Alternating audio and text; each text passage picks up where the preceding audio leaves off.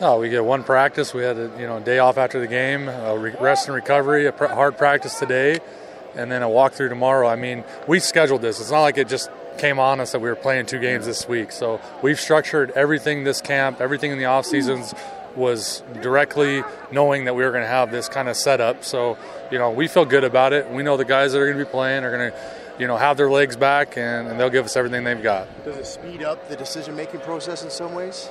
Well, there'll be, guys that aren't playing in this game, but, for those that are, they're out there for a reason, it doesn't speed up anything. I mean, we evaluated everything we've done so far.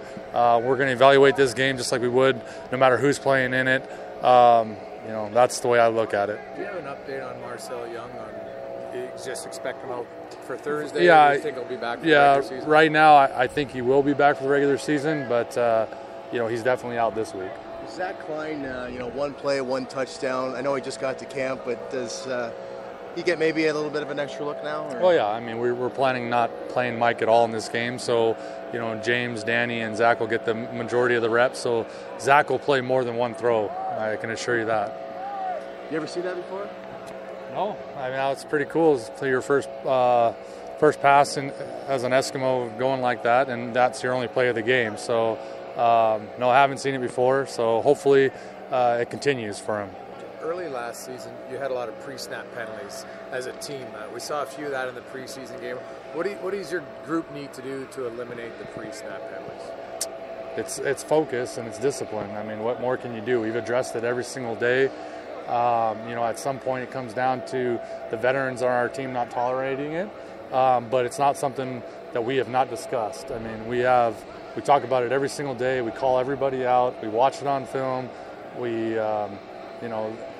They've been told they need to improve in that area, but ultimately it still comes down to you're a human being, you're out there, you have decisions to make, and I know no one wants to mess up on purpose, but it's more of a lack of focus, if you ask me, when you're in there, if you're creating penalties like that regularly. Because I know certain units will have a fine amongst the units. Does it come down to the players to kind of police themselves on that? I mean, yes and no. I mean, we've got a board set up in our hallway that pays attention to every penalty a guy gets.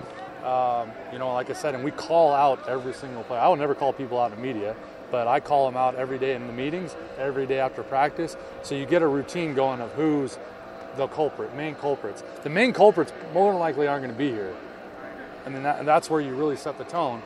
But, the players, when they start policing themselves or they start buying in to the fact that they control it, is when you have the right guys. And ultimately, that's what I'm hoping happens. That's the reason we've done it the way we have. What are the advantages, maybe just explain the obvious advantages of having one guy handle all the kicking duties?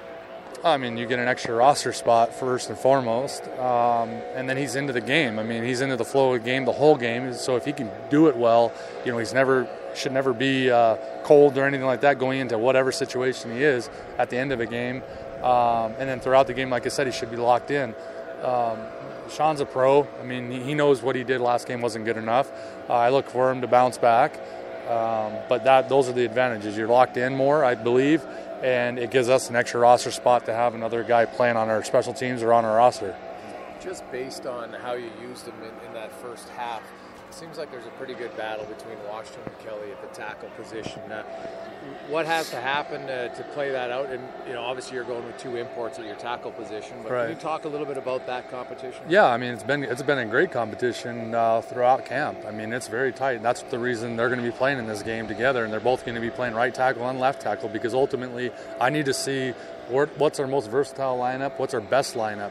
We'll make those decisions. It's a tough decision right now, and I knew that going in it would be because I have a ton of faith in both players. I think they're both great players. So I know whoever wins that job is going to make us a better football team.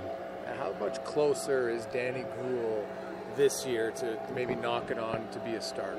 I think he's very close. I mean, I had the discussion with our O-line that, you guys all better play well because we've got young guys behind you that I believe are players. They all know it. They've all had a great camp.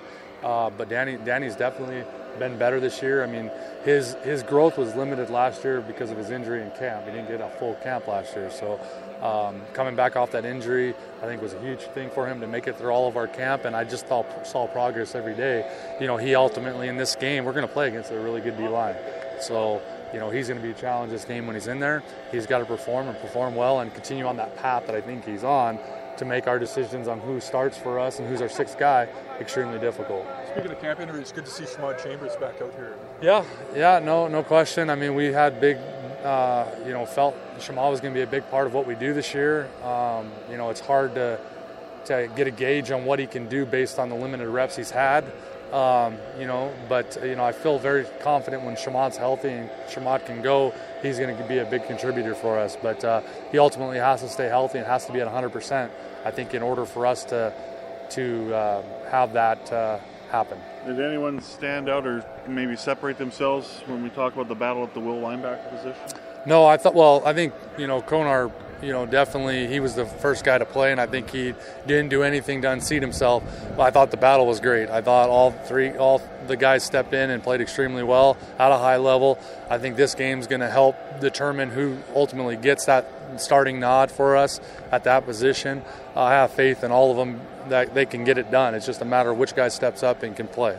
Kwaku Boateng, in the backfield a lot of pressure. There's some concerns about him going into the draft. Is he a tweener? Is he big enough? He definitely has the speed. But what do you see out of Kwaku? I think it's kind of everything you just alluded to. I think he's quick off the ball. I think he's a work in progress. I think he's definitely gotten better every day in camp working with Casey. But he's got a lot of attributes you like as far as a DN is concerned. His get off is tremendous. He has a great motor.